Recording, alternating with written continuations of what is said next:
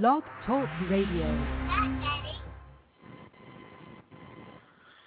Hello and welcome to this edition of V Radio. Today, with any luck, I haven't been able to get in contact with him, unfortunately, but we're supposed to be interviewing Marcin, actually. His name is Marcin. He's from Poland, and he's the leader of the open source ecology movement. I'm going to have two panelists today as well.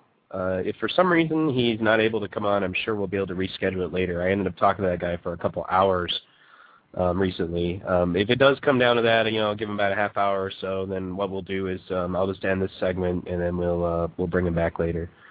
But I also wanted to take a moment to tell you guys where I've been. I just kind of needed I basically needed a break because I had been doing the everyday show thing, and it kind of burned me out. I didn't think that was going to happen because I have done everyday shows in the past, but it just got to a point where I felt, well, I don't want to just throw something together. I want to make sure I have good quality shows, and I also wanted to make sure that the subject matter was still fresh and something I was passionate about. And it's not that I'm in any way losing interest. It's just that, there's only so much you can do. Only so many times you can talk about the same thing over and over again. So to try to come up with material every day was not going to be easy. So I will be coming back to doing regular shows. Don't worry about that. It was just a question of at the time. There was also a lot of stressful things going on in my life, and I needed to take a break. But I'm back now, and I'm looking forward to this interview today, provided we can actually get it started. And if not, we'll reschedule it. I'm going to be adding Chibi to the call here for a moment because he agreed to come on today to talk because we were going to have a special 2-hour segment of V Radio today to talk to the people from Open Source Ecology. So in any case, I'm going to go ahead and have my panelists introduce themselves since it has been a while. I'm going to start with you, Doc Dancer. Go ahead and tell them who you are and where you're from and what it is you're doing on this call. Well, thank you, Neil. Yes, I am Doc Dancer, or also known as Gilbert, which is my normal name. Glad to have you back. To start off, Neil, I understand that you have been putting a lot of effort into the shows and that sometimes it can be wearing a person down. So everybody should be able to understand that.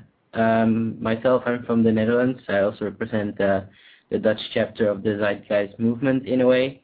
And I work a lot with the international chapters, which would be a synonym for departments in all the countries in the world. So I'm very busy with that and overseeing how everything goes and just checking progress, helping them organize. That's basically what I do day by day. What am I doing on this call? Well, I'm, for one, very interested in projects that have ambitions that are in line with the Venus Project and the resource-based economy. And I think that the open source ecology project, especially with the current set of ambitions and goals they have displayed on their page and their website and whatever other material there is available, I think that's very much in line with what we're trying to achieve. So that's basically why I came here, out of interest to discuss several things with the director of the project. Definitely. For those of you who are not familiar, I've started a couple threads about this because I was hoping that more people would pay attention. But Open Source Ecology, or openfarmtech.org, is an organization basically that came together for the purpose of trying to be able to make enough open source technologies to allow people to basically liberate themselves in the event of an economic collapse, that they'd be able to take care of themselves. They have been doing a lot of research into this and actually putting the shovel in the dirt. And I know that there are a lot of people in the Zeitgeist movement who would love to be doing that right now. And I actually, after talking to Marcin, he seems very interested. And in fact, he said he's going to join the local Zeitgeist chapter. I guess he now lives in the United States. I believe he's also a PhD. When we bring him on here, I will definitely look over all of that, and we'll have an opportunity to talk to him about what his credentials were and what got him involved and what it is that he's doing. But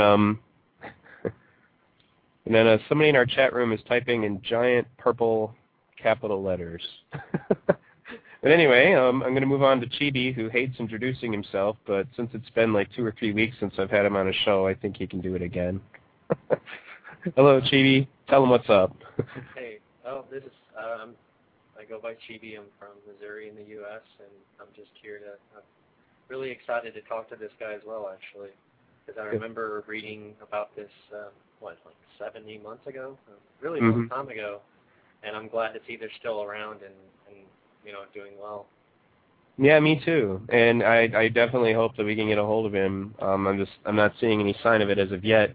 He did email me earlier today, but he's very busy. Apparently he does most of the work for the open source ecology movement, so he's generally very busy. And I believe he's out of Missouri. I could be right. Also, Chibi, some of the listeners are telling me that you're a little quiet. I don't know if there's anything you can do about that, but yeah, there's a series of YouTube videos that I played actually at Zeitgeist TV a while ago from these guys and the work that they're doing, building hydroponic farms, building solar arrays, creating machines to allow them to build their own bricks to build their own buildings. Just basically trying to make an easy-to-make, basically kind of do-it-yourself, self-sustaining economy for about 30 people at a time. And they do it with scrap metal. That's the plan, is that they want to be able to design these open source technologies so that they can be used regardless of where you are, and all you need to do is find some scrap metal. So in the event of some kind of apocalyptic collapse, scrap metal is probably going to be one of the only things you can find. And the idea behind making it open source is that it's free. This technology is free. It looks like he's trying to call, so I'm going to go ahead and add him. One moment. Is my microphone better? Yeah, you're louder now. Okay, it's a good thing I waited out. I'm going to go ahead and call him back because it's easier for me to add him to the call that way. Go ahead and do that. But yeah, anyway, once again, I want to thank everybody for tuning in to V-Radio, and we are just bringing on our guest right now. I'm going to ask him to pronounce his name because I won't be able to. So there we go. Marcin, are you there? Yeah, I'm here. Excellent, excellent. We're so glad we had you. We were a little worried maybe something happened. No, sorry, I'm a little late here. That's okay. Well, we understand, all of us here in this open source, world movement are very busy. So why don't you take a moment and introduce yourself to the listeners. We're all very excited to hear from you. And I also want to tell you I have a couple of panelists. And, unfortunately, I wasn't able to introduce you to them because you weren't here yet, but we'll get to that later. But go ahead and take a moment, tell them who you are, your credentials, and what got you started, and then talk about open source ecology. Okay. Who's on the line there? Who do we have? I see like 5 people. Chibi and Dark Dancer are both members of the Zeitgeist movement. Chibi is one of my friends here in the United States, and Dark Dancer is actually from the Netherlands. Okay. How many people do we have? We have a live audience right now, like 200 people or so. Right now, actually, I've only got about 18, but that steadily goes up as the show goes. So. Okay. Yeah. Well, anyway, my name is Marcin. From Open Source Ecology, I started this thing here a few years ago. What have you introduced me in any way? Have you said anything? What have you said so far? Just talked a little bit about open source ecology, but I mean, we've only been on for about 8 minutes, and we also took time to introduce the other guests. So go ahead and just let them have it. Yeah. Okay. As far as just to kind of gauge, I mean, it's difficult to know where to start, but out of the listeners, have you guys looked at our website and any background information? Or are you totally pretty much new to this? Well, me and Chibi have. I know that. Did you get a chance to look at it at all, Dark Dancer? Yes, I have been looking at it, and I also looked through the 5-minute factory farm introduction. Yeah, I love those videos. Yeah. So as far as what we're doing here, I got actually pretty excited by when I found out about the latest updates in Zeitgeist. I saw the movie several years ago, and when it came out, that was over a year ago, the first part, and it's very exciting stuff. It's the kind of stuff that I've been also finding out as well, so it wasn't the first time I heard it. But right now there's very new and interesting updates on what you guys are doing that relate to open source ecology, what we're doing here on the ground, because if you may, the open source ecology movement is something that aims to generate the resource-based economy, which the Zeitgeist movement talks about. We're doing that right here, actually. So I was going about it, creating open source technologies for sustainable living. Basically what we do here, we have a land-based facility of about 30 acres, and where to start? The essence of it is developing open source technologies for sustainable living.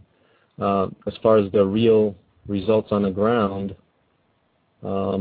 we've built the compressed earth brick press and the tractor and a lot of different infrastructure technologies for addressing the concepts of local production using local resources, right livelihood, resilient community kind of ideas. And I don't really know where to go. My background is basically, just to tell you a little bit about why I got out here in the middle of rural Missouri. When I finished grad school with a PhD in physics, I found myself really disappointed with the deal I got because I didn't really learn anything practical at the end of the day.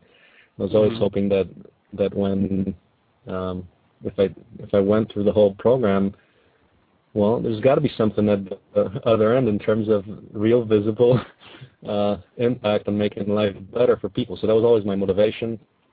I thought about that for as long as I can remember. And when I found out that the movement for living ecologically sound and living sustainably was pretty limited, so we wanted to do an experiment of our own, what could really be done. So we wanted to basically put ourselves as guinea pigs to test out the concepts that we're talking about, and that started only 3 years ago. Is when we got this land here, and we're building the infrastructure up, and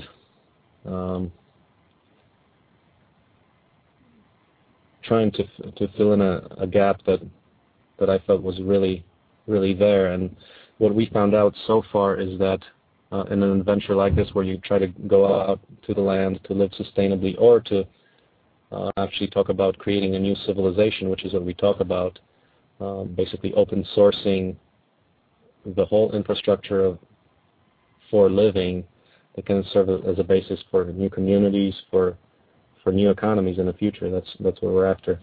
But one of the things we found out was that the tools for doing that are not accessible. They're cost prohibitive, and basically we found the concept that you guys talk about, which is about things breaking down. So one of the essential design features of what we do is lifetime design, kind of to break the cyclic consumption cycle. But that's as far as the availability of tools and techniques for energy production, whatever, all the needs, the food, energy, housing, transportation, technology, all of that, it's not really there if you think about it. If you want to go out to a land-based facility and try to start your community, that was really missing. So we had to start by open sourcing things. And like, for example, the tractor broke down, so we said, hey, we're not going to mess with this industrial detritus anymore. We're going to build our own. So that's kind of the motivation behind it. And we're building step by step all the tools and techniques needed for a good life. But maybe, let's maybe get some discussion going here, because I don't Sure. know where to. No, it's fine. You did kind of fine. Basically, what I'd like to say, the tractor was actually very impressive, and what you were talking about there is something we talk about actually quite a bit. Is that what you were basically dealing with that tractor was planned obsolescence.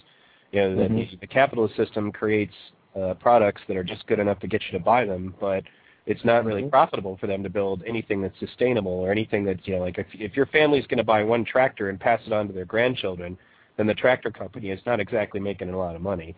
And the more they found out that they slowly can condition the consumer to accept more and more, crappy tractors, that's where the whole theme, they don't make them like they used to, comes from. And, basically, I also wanted to ask you, I know I gave you some of the source material. Did you get an opportunity to check out the Venus Project or the Zeitgeist movies that I linked to you? Absolutely. And I did see the latest, the lecture from London that I've seen last night, and that was great because, as I mentioned, I saw the first Zeitgeist movie, and in it was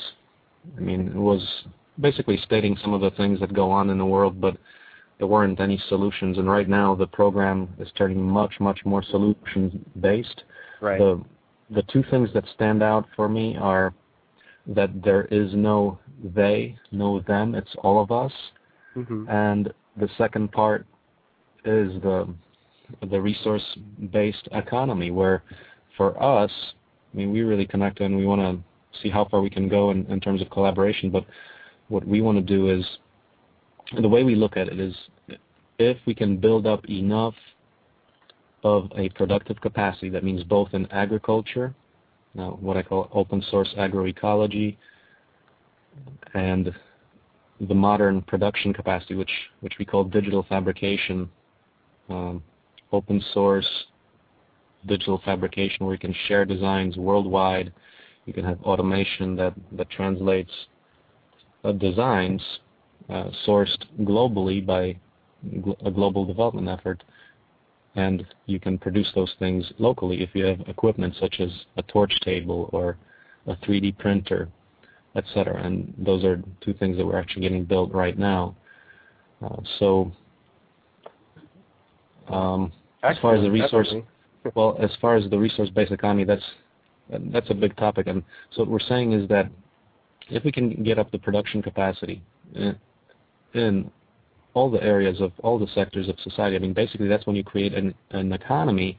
If it's based on lifetime design, then you really are getting into the living from local resources, the resource-based economy, where the money system just becomes much less and less important. And that's something we actually call neo-subsistence here, where we say, well, we can produce for markets if we want to, but we don't have to because we're largely self-sustaining. So there's a very unique opportunity today with existing technology where we can get comfortable lifestyles and not having to contribute to the geopolitical issues.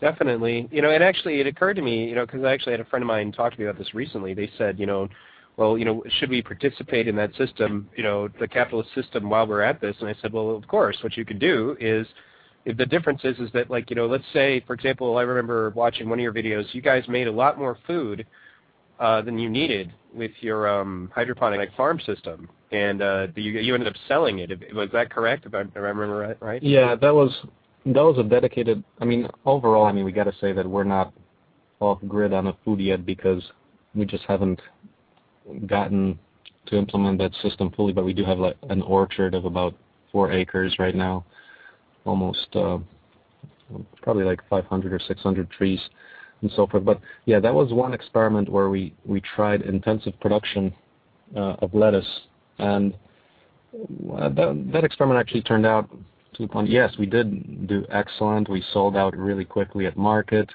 but since we're doing it organically, the second crop totally failed.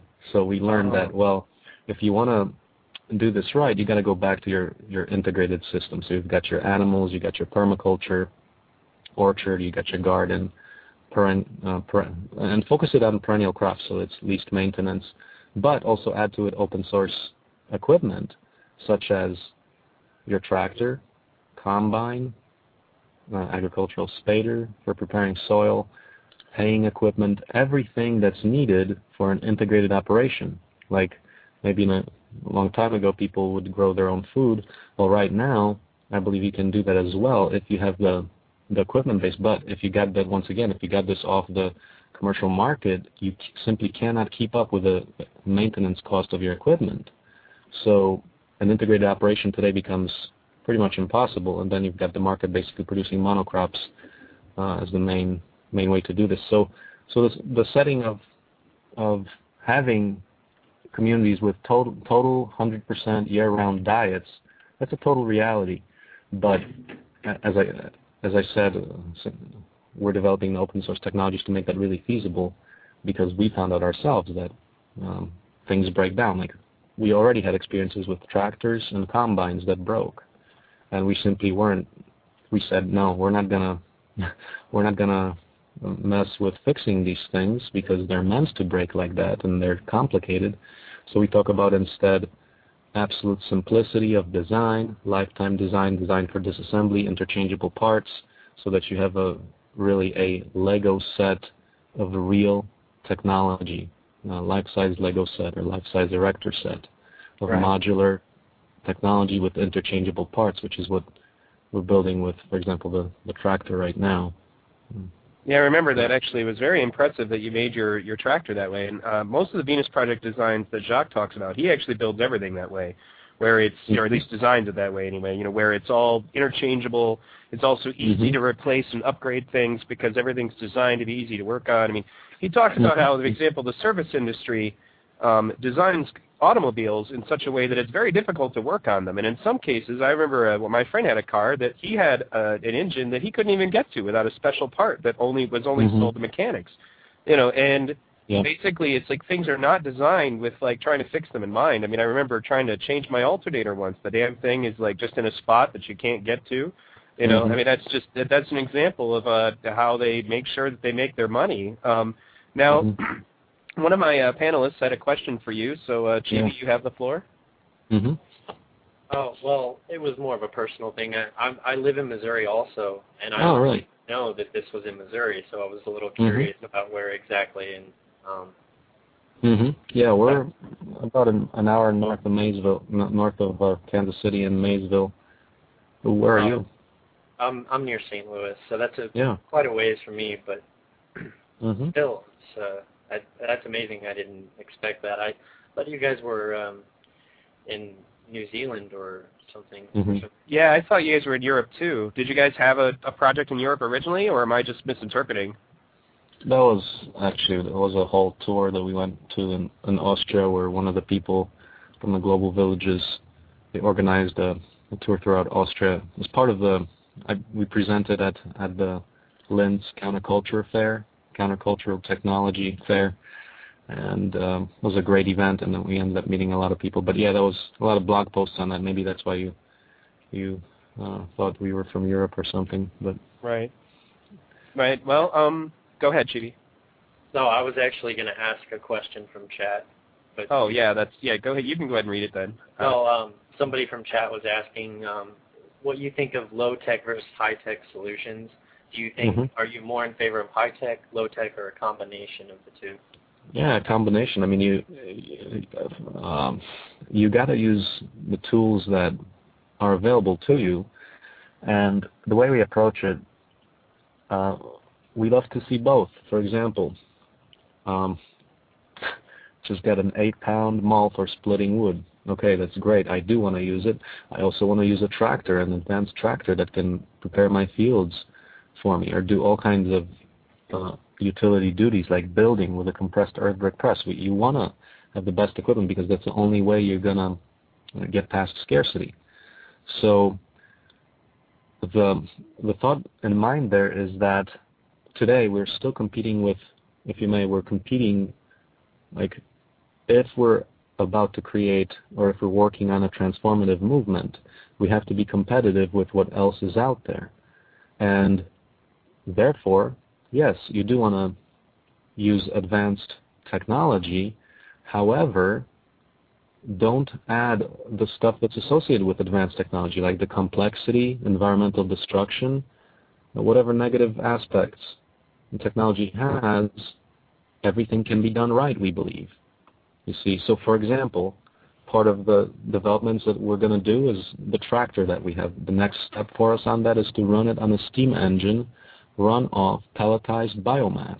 So, okay, that's essentially the equivalent of petroleum-based fuels, but we're getting them right from our fields here, and we're using engines, steam engines, modern versions of that actually can use electronic controls that we can use the fuel with. So you want to use all the things that you have. Tools are tools, and you can use them either in a good way or a bad way. So it's up to people to start doing it the right way. And right now, I think most people have the misconception that if you're doing advanced technology, that you can't do it cleanly or without environmental destruction. I don't think that's true.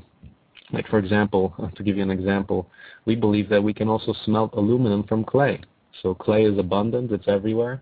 You can do, if you have energy, say solar energy, you can create aluminum out of local resources too. So I mean, there's no limits to the resources. There's no limits to. There are no material limits. There are no energy limits. Just like the sun shines 10,000 times more power on the sun in a day than, the sun shines 10,000 times more power over the year than we use in our entire fossil fuel economy. Those kinds of deals. So the short answer is you want to use all the tools you have especially because they can also be done right as well.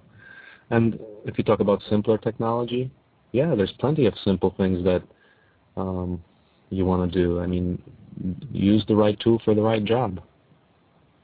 Yeah, definitely. I think that it kind of depends on what's most practical. In some cases, like when you're talking about high tech versus low tech, you were talking about vehicles, like cars, for example. There's a lot of junk that's put in a car nowadays that's supposed to enhance it, but it turns out to be the stuff that breaks down. And I mean, like electrical systems in cars, for example. I mean, I'm not saying we should get rid of all of them because they do have some useful purposes, but I remember one time trying to figure out what was wrong with the electrical system in my Ford, and it ended up being a $2 part. But by the time they found the $2 part, they had replaced like 3 dozen things. I had spent like $600 trying to find this, $2 part. And so that's it kind of really depends on what's most practical. I think. I mean, honestly, is it really the best point there? Now, Dark Dancer had a question, so go ahead. Yes, thank you, Neil. Hello, Martin. Nice to hopefully meet you.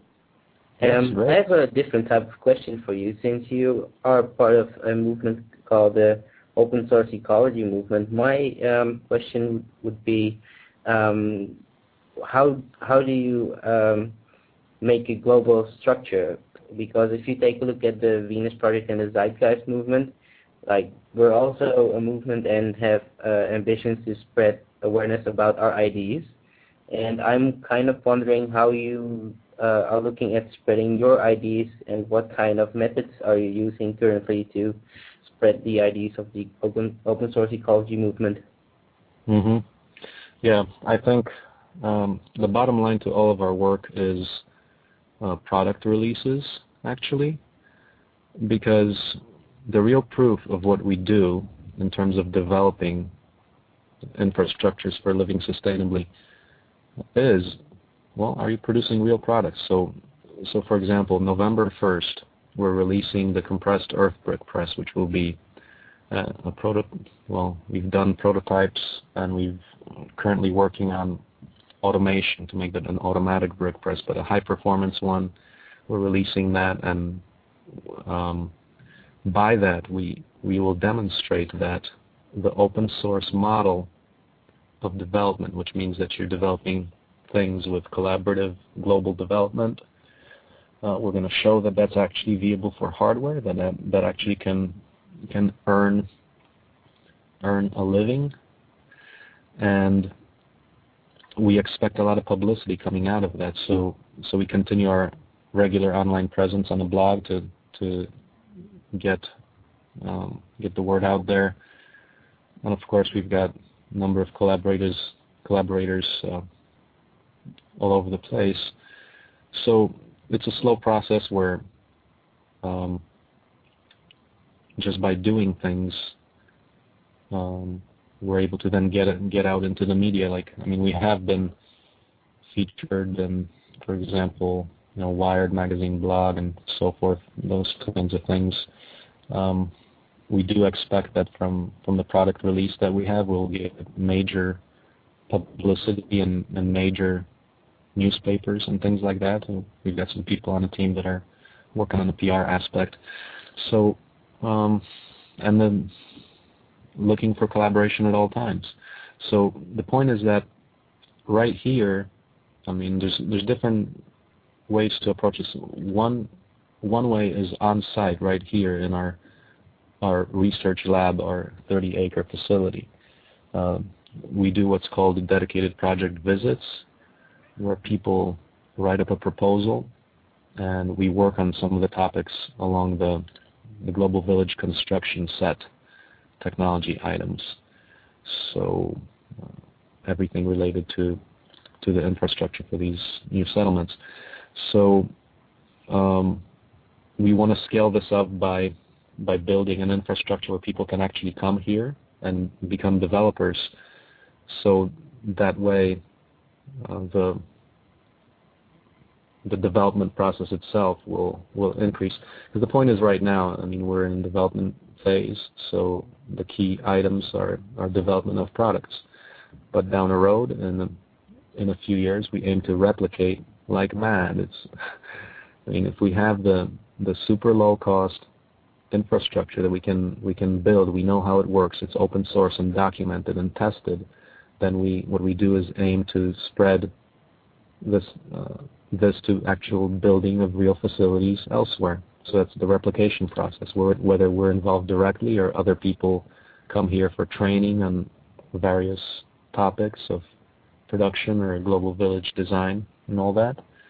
The formula is to get out there by all channels possible. And the thing I want to ask with respect to the Zeitgeist movement is about collaboration. We really want to ask, out of this, perhaps this conference call, is who wants to come out here to be one of the developers where we live, where we're living and testing our technologies. We're eating our own dog food in a business sense, so to say, and it's a pioneering effort. It's a hard deal. It's not easy here, and now that we're pretty much optimizing our ability to build with a compressed earth brick press and a tractor and other equipment, we do have a plan of doing a lot of just building up our facility quite a bit next year. So we are looking forward to some major building to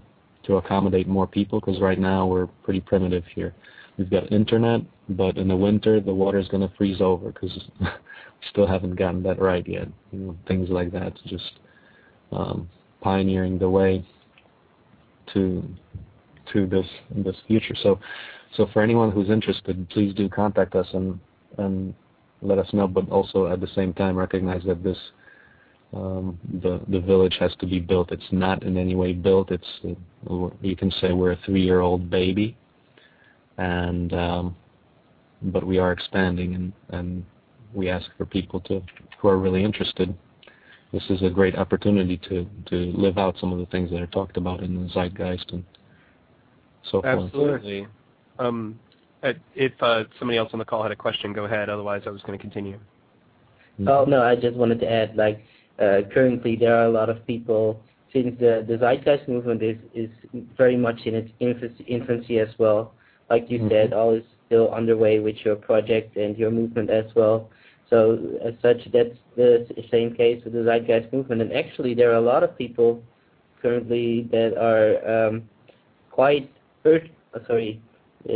they feel quite an urge to do something. So I think that we definitely could collaborate and find people who do live in the area. Since I myself live in the Netherlands, so that would be a little problematic. But some people in the region would definitely be willing to do this. I've heard talks about this on our voice chat server where we hold most of the meetings, that people really do have the urge to do activities that are very much in line with your project. So yes, I do think that this could be a effective collaboration, and Neil, go on.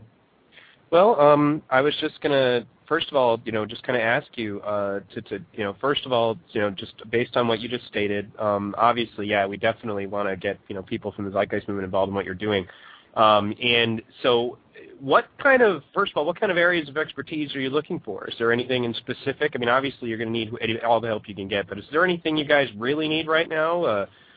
Specific credentials, for example, certain, educational tools for, do people who have certain educations that you're currently lacking? Yeah. Well, I mean, right now there's 2 people here right now, and our background is science and engineering. Now, the real deal for building a lot of this infrastructure, means any topics related to food, energy, housing, technology. I mean, a lot of it is engineering work. A lot of it is design, fabrication, computer design, everything in agriculture. It seems that a lot of the work, it's really a lot of engineering style work. I mean, because what we're doing right now is getting the tools out there for creating new economies, and that's really an engineering effort. So largely, it's a lot of engineering skills that are required. But that's for the physical work that gets done on the ground, but also at the same time, there's the whole organizational aspect and resource development aspect and everything else, publicity, PR.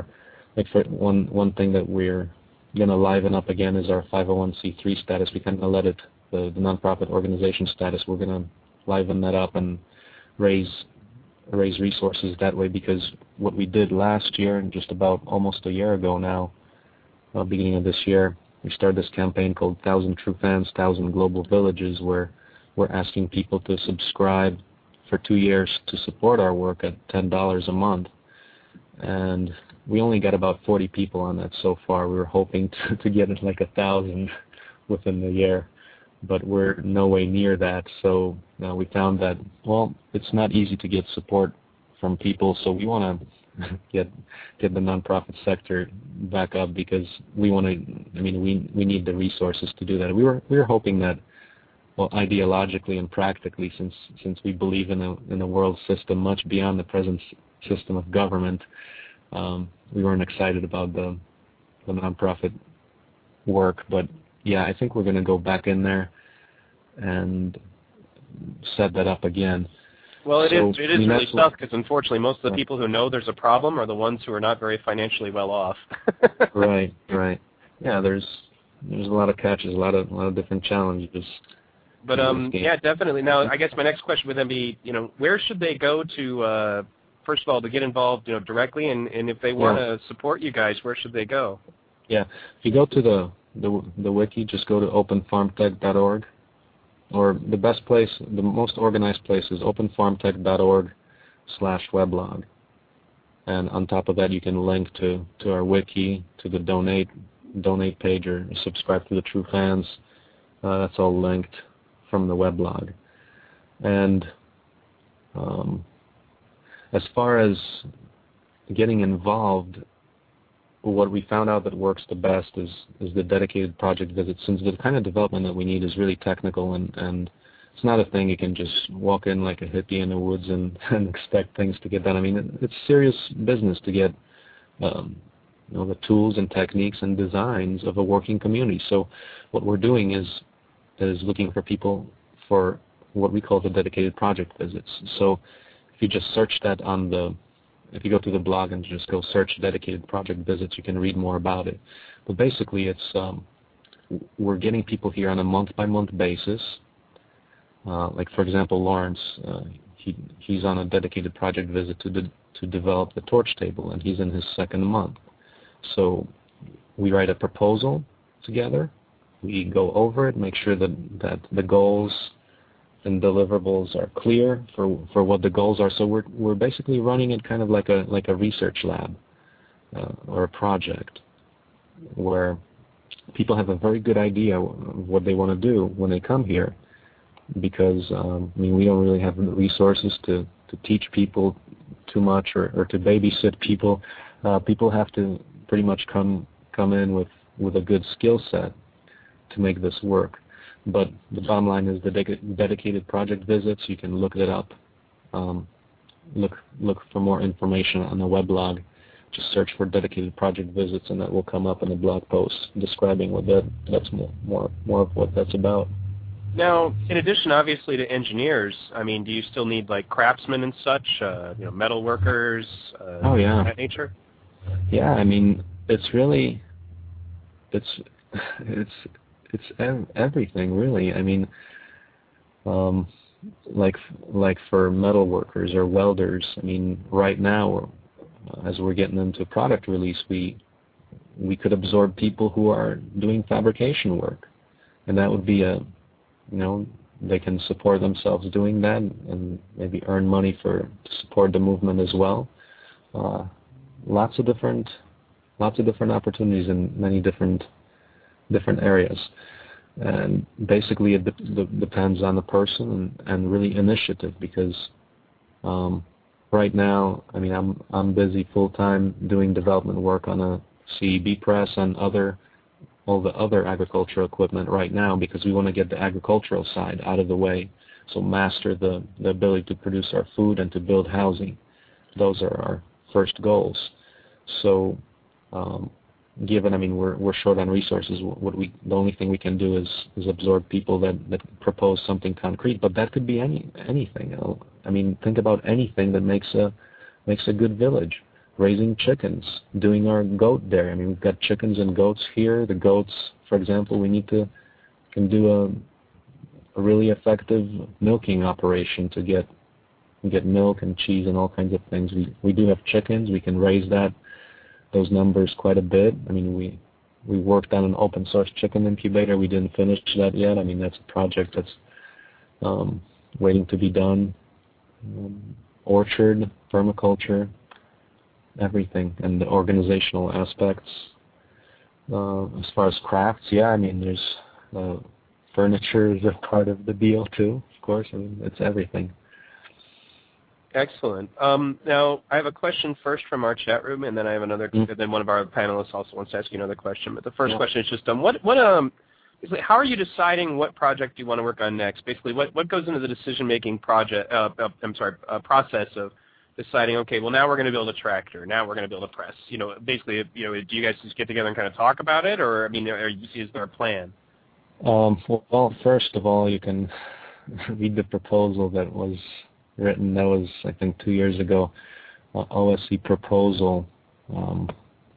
If you go on the wiki, you can just search under OSE proposal. But it's about a 100-page document that describes how the technology base works and basically goes into how the products were selected. And basically there's 40 items selected by the fact that these are important things for society. I mean, we're talking just basics. So you got your fuels, you got your housing, you got your food. I mean, all these items we just take, basically select to a minimal set that's sufficient to create a society. And right now, when we're in this game, in real life, you basically go on by the need. So, I mean, the tractor really came about and kind of became a hit, our first kind of major hit, because the tractors that we were using kept breaking. I mean, in practice, before I got onto LifeTrack, I spent $2,000 on the clutch, which went out within a month from getting fixed. So I said, no more of this slavery. We're going to take care of master our own technology. So a lot of it comes out of need.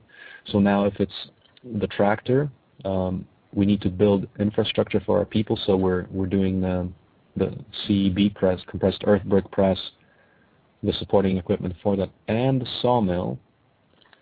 And the next steps are the other things that we need here, like we need some energy. We've got limited energy right now, enough to really support 2 people in a workshop. We've got solar panels, which we got donated, but we want to get to actually a steam engine for combined heat power and combined with a solar energy concentrator. So kind of go along by the need. And now, for example, we're doing torch table because the torch table will be used to produce the CB presses and tractors. So it kind of evolves pretty organically, but as I said, we kind of go priority by priority, and I think the first is food and housing and energy and fabrication. Those are the main areas right now. So computer-controlled fabrication, digital fabrication, that kind of stuff. But basically, my priority is the CB press and tractor product releases by the end of the year. And if there are people coming here, they can add whatever project they can take care of. So it really depends on the people. As I said, we're limited on resources, so it's whatever. It's kind of an organic process where whoever shows up, that's what ends up being done. Mm-hmm. Now, I do have one more from the chat room, then I'm going to let Dark Dancer go next. People are wondering, just like, how is it that if you are part of an open source movement, how do you prevent somebody else from patenting your ideas and basically stealing them? What is the laws involved with that? Well, there's really, as far as we know, there's no open source license, a really good one for hardware. There's the GPL for software, and there's others. Basically, some form of copyleft where you dictate that whoever uses your products or your designs will contribute improvements back to the public domain or the Commonwealth that anyone can use.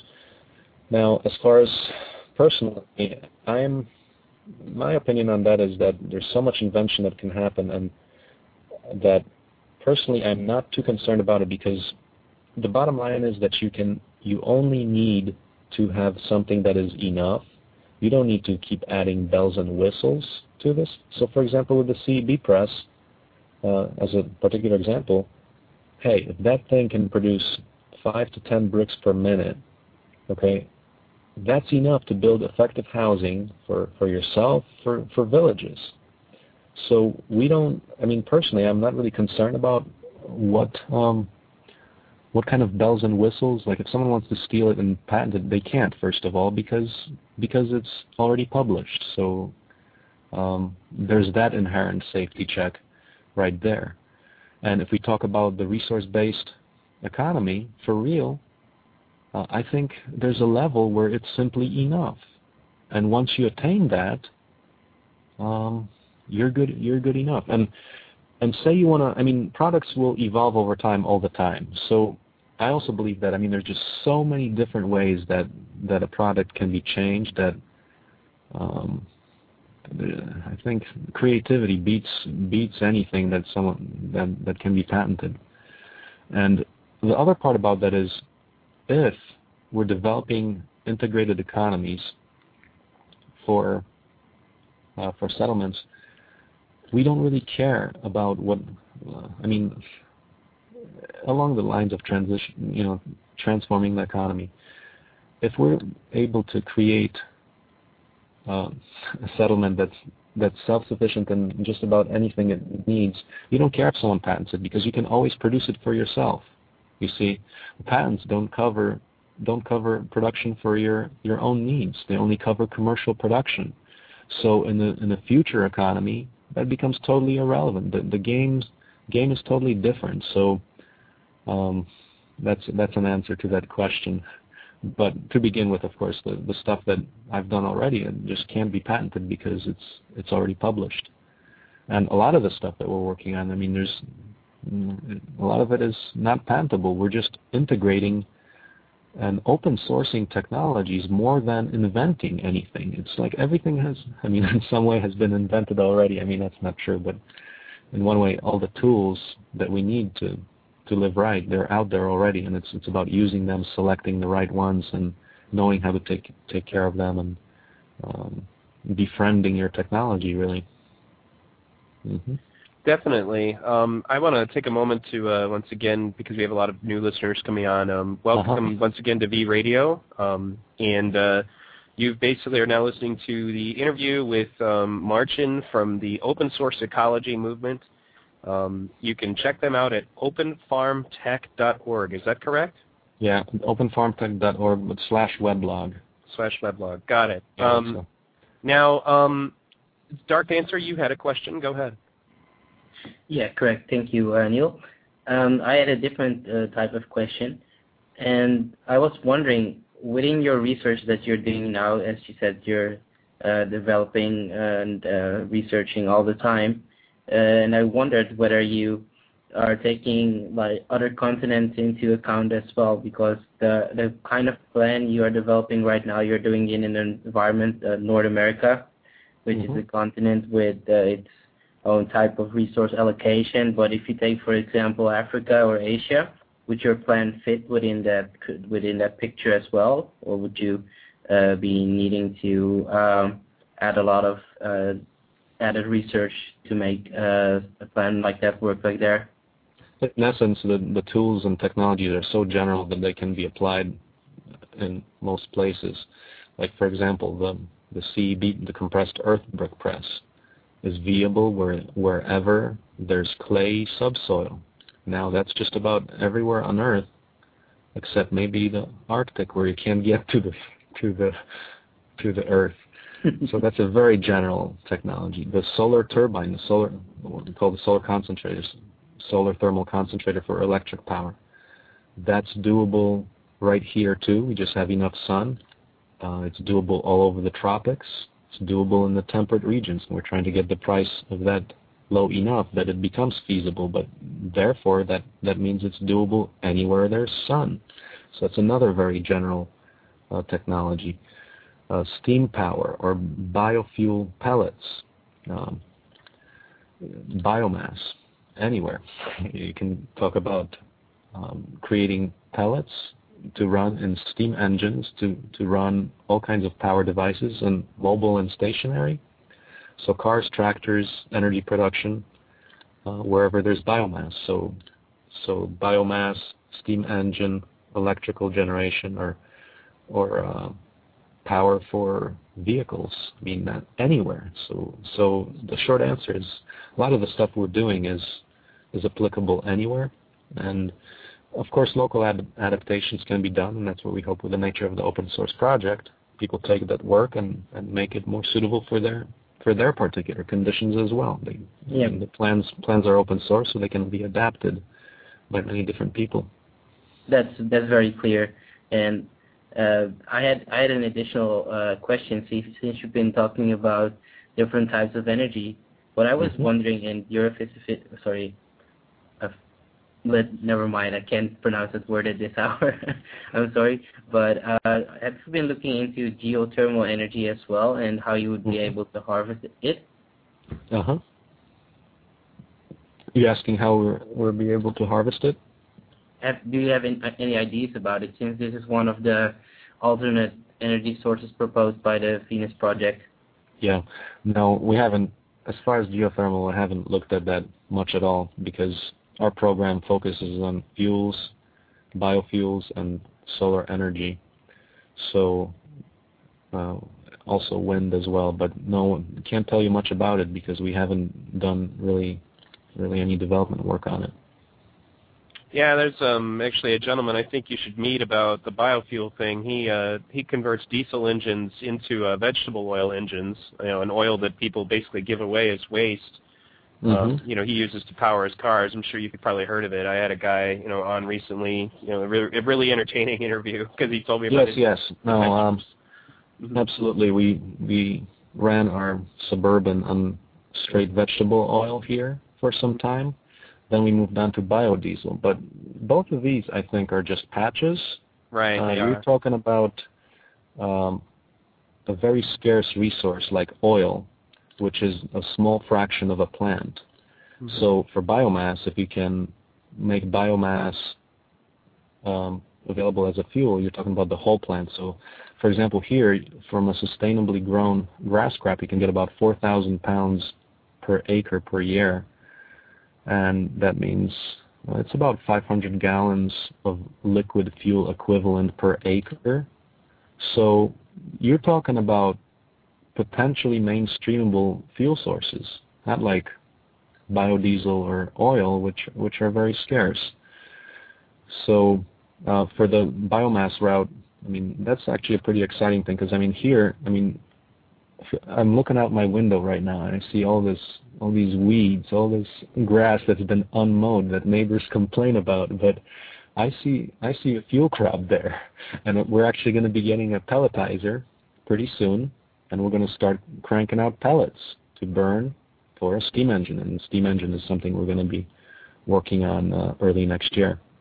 So an abundant energy source. Now, just to kind of tell you about the transition there, in our thinking, we were talking a lot about pyrolysis oil before, but after I attended, which is destructive distillation of any biomass to get up to, they claim to get up to 75% yields of this pyrolysis oil from biomass crops. Well, that's a small refinery. You know, it's doable, but why go that complicated if you can get the same with pellets if you have an external combustion engine to burn them? So this is one of these things where you're really mixing old technology, new ideas to make it feasible today. Once again, if you do a modern version of a steam engine, which is what we're actually working on, they're as effective as internal combustion engines. I mean, most people wouldn't know about that, but that's real. And after coming back from the Steam Automobile Club of America meeting, I found that, wow, this is for real. There's people driving all kinds of cars burning wood. Well, just a very few people, but we want to develop that for pellet-fueled transportation as a potentially important fuel source for cars. And we're going to do that. We're going to be doing that starting next year here. Excellent. Well, you know, you're definitely on the right track when you consider that the man who designed the diesel engine had designed it intending that farmers would be able to farm their own fuels for their tractors. Yeah. And it's something that they got away from because there was just so much money to be made, you know, forcing these farmers to buy it from somebody else. And that's actually what got the veg-powered guy, the veg-powered systems guy I had in my previous interview to check it out. As he was reading about it, he's like, oh, wait a minute, you know, and he basically looked at the diesel engine. He's like, have they done anything to the diesel engine to make it so that it can't run on this stuff anymore? And he found out, no, they hadn't. You know, he actually just went out to its own diesel. I guess it was a boat engine that he had, you know, that was already not really doing so well, so he wasn't worried about damaging it. And he found out that he could, in fact, just run it on straight vegetable oil. He just got a bottle of Wesson and threw it in there. But yeah, you know, biofuel, as you pointed out, you know, it works fine on on the scale for like personal use and such. There have been some concerns about people trying to mass produce it, but on a more personal level, certainly, especially like you said with grass and weeds, that's another thing that I don't think that people recognize is that if we switch to that kind of biofuel, it's a lot better to be using that stuff than it is to try to, say, turn corn or some kind of food into it. Yeah. So now we have another person here who's asking, first of all, do you have anybody working on... I'm sorry, I lost the question. Do you have anybody working on water or sewage treatment facilities at your, in your project? Anything to that effect? We've considered a little bit about plant biofilter for wastewater treatment, but right now we're just using actually composting toilets here, so we haven't gotten much into that. We did talk about the living machines quite a bit before, but we might get to that sometime down the road, but it's just not right now. It's not a priority right now because that is a highly engineered system, and we'll get to it, but it's not right now yet. Now, do you guys give tours of your facilities? Do you hold lectures of any sort? Would you take visitors? Yeah, actually, since our time is precious, we're actually charging for tours here. We do take people on tours. We're just charging $50 for any first-time visitor for our time. But yeah, people come here like, once a week or something. On average, someone shows up. But to find out more about that, you can on the wiki you can go to Visit Factory Farm, so you can search for that. But before that, yeah, you become familiar. Well, just look at that on the wiki there. Now, I remember hearing actually in one of your videos that you said that the people who sponsor your project, like the people who are part of that dedicated Yeah, people, the they true could fans. just come visit you, right? Yeah. We had a number of true fans. Once again, the people who are supporting us, who subscribe to support us at $10 for the month for 2 years. Those are our true fans. Yeah, they can visit anytime as well. Excellent. Now, we've definitely covered a lot of ground so far, and I'm glad we're making this effort, definitely. Now, I know you had talked a little bit about possibly getting involved in the Zeitgeist movement, locally where you're at. Have you had an opportunity to talk to anybody about that yet? Or? Oh, I haven't yet. All I've seen is that there's a chapter in Kansas City, so if there's anyone listening, let me know. But yeah, I would like to find out more about that and meet with these people or invite them to come out here, check out what we've got.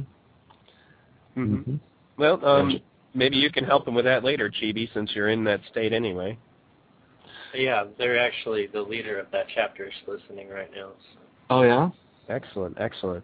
Well, I wish people would call in. You guys are all chickens. You're asking questions in the chat room. It's not like we're going to bite you. But, yeah, please take an opportunity to call in if you have the courage. It's 347-945-7747. I also posted in the chat room. If you're really bashful, I'll continue to read your questions out of the chat room, but we do like callers here on V Radio. So once again, we're talking to now. I remember your Skype name actually says PhD. What is your PhD in? It's in physics, actually, in plasma physics. So at some point, I thought that fusion energy would be a way to save the world. Well, that was the running joke about it. Is when are we going to have fusion? They ask.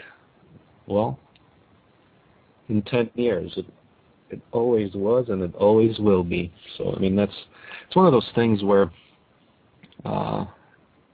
maybe someday they will do it, but it's a very complicated thing. And if we have the sun, solar energy that's providing us so much energy that we're not tapping, let's look seriously into doing that first. So my thinking has really shifted from the PhD program. And I must add to that there was a huge conflict of interest for me. Like about the second year of the PhD program, like about 1 year into it, I started finding out about all the other stuff, about how the world works, the Zeitgeist movement type of stuff, about sustainability, economics, and all of that stuff. And I really wanted to quit the program because I saw that wasn't where we were going in the mainstream education system, and because that system is not designed to solve the problems. So, but I did finish anyway because I thought it would be a good idea. And after that, I found out that those letters after my name don't get me any respect in the work I do anyway. But sometimes people get impressed, though.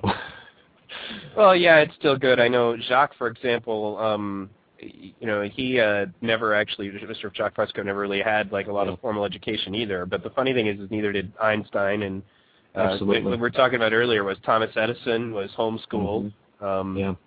These are actually great minds that we probably never would have had if they had actually stuck around in the mainstream education system. And you were definitely right on when you talk about solving problems. Now, we actually have a caller, so I'm going to bring them on the air, this courageous individual from the 913 area code. Caller from the 913 area code, you're on the air. Hi, this is Marcus. I run the Kansas City chapter of the Zeitgeist movement. So I have been thinking, wondering about writing an email. I wanted to wait till after the show today to get a little more information, but definitely would like to visit since I'm so close. Yeah. It's opensourceecology@gmail.com for the email, so shoot me one. Yeah. And make sure you definitely do that. We got to get this kind of thing together. I mean, this is something the Zeitgeist movement has been looking for forever, and you guys are the lucky ones who happen to be sitting right next to such a project. It does fit in very perfectly, yeah. It seems so far. Yeah. Definitely. I'll definitely check that out, but as far as, I've checked out your visitor page and all of that. I don't think I have really a skill set to bring, but just as in visiting to see what you do, that would be great to see it firsthand. Yeah, that would be great. Yeah. I remember in the videos, you guys had a lot of people that were doing stuff that didn't necessarily require any skill sets, just like, putting dirt in, boxes and stuff for your bricklayers and all that. I mean, there's got to be stuff that unskilled people can help you with when the time comes. Absolutely. And for that, it's a matter of timing. Like, for example, if we're I mean, we are going to actually build a simple demo structure out of CEB using the new press that we're actually preparing today for field work. Like we're looking at doing that in a couple of days actually. But yeah, the schedule is pretty erratic. You know, you can't really predict a lot of things, but sometimes we do have field days and work days and so forth. So those are definitely opportunities to come out too. Excellent, excellent. Thank you for calling in. Did you have any questions for the guest? I was actually talking to the caller. What are you, Marcus? You can ask him too. Go ahead. Marcus, I mean, can you summarize what the action in Kansas City is? Are there any meetings or? We actually started way back last December, and to my surprise, we had quite a big turnout for our first meeting. Since then, however, interest has waned. We've probably been through 20 people. So we do have a small dedicated group, and they are still connected to everybody else in a way. So I think once something gets going, people will be more willing to join in. Well, maybe, I mean, now you have something like this near you, your local chapter will spark up more. Hopefully. Yeah, maybe. I mean, and that was one of the things I noticed is that it's like, and nobody's really necessarily lost interest, but they don't focus on it as much because it's kind of like, okay, well, I'll spread the word as much as I can. Now what? You know, and so you guys have the lucky opportunity to have a what right there in your hands. You know, with these people who are developing this open source technology. So Agreed. Now that we have that out there, did you have any further questions for our guest, Marcus? Not at this time. Excellent. Well, you can either stay on the call or continue listening from Blog Talk. That's totally up to you. And I'll just leave your mic open if you have any comments. But in any case, now, Chibi, you said you had been saving up some questions, so go ahead and take the floor and hit them up. I feel like I forgot some of them now, actually. I was just thinking of them, but just comments here and there. One thing was way back with Dark Dancer when you were talking about, when he was asking you some questions about what you guys are doing, and what I'm noticing is just that this is really, it really does go hand in hand, but what the Zeitgeist movement is really about, at least right now, I mean, we talk about technology, we talk about all these sustainable cities and things like that, but at this point it's really an education movement. It's not, you know, the people that are in this, not a whole lot of people with skill sets. We're not actually going out doing groundwork, building stuff like you guys are. So it's kind of like you're the other, I mean, and there's other groups like yours that are doing this sort of things, and it's like the other half of that in a way, I feel. And you really need both, I think. I mean, we're more focused on the social aspect of the change, I think, in some senses. And then but of course you need the technology there to go with it. So it goes pretty well together. What's as far as you guys, I mean, what's the strategy? Because what I've observed is that, you know, well, back in, you know, at college, I did a lot of organizing and things like that, and that kind of stuff got old to me because, you know, we have these nice workshops like, you know, building a solar dehydrator or some other workshop, and then people go back on Monday to work for the man again, and they forget totally about what they were talking about. So how do you, I mean, what are the steps to bridge the gap? Because, I mean, you can talk about it, but how do people actually get involved or take the next step?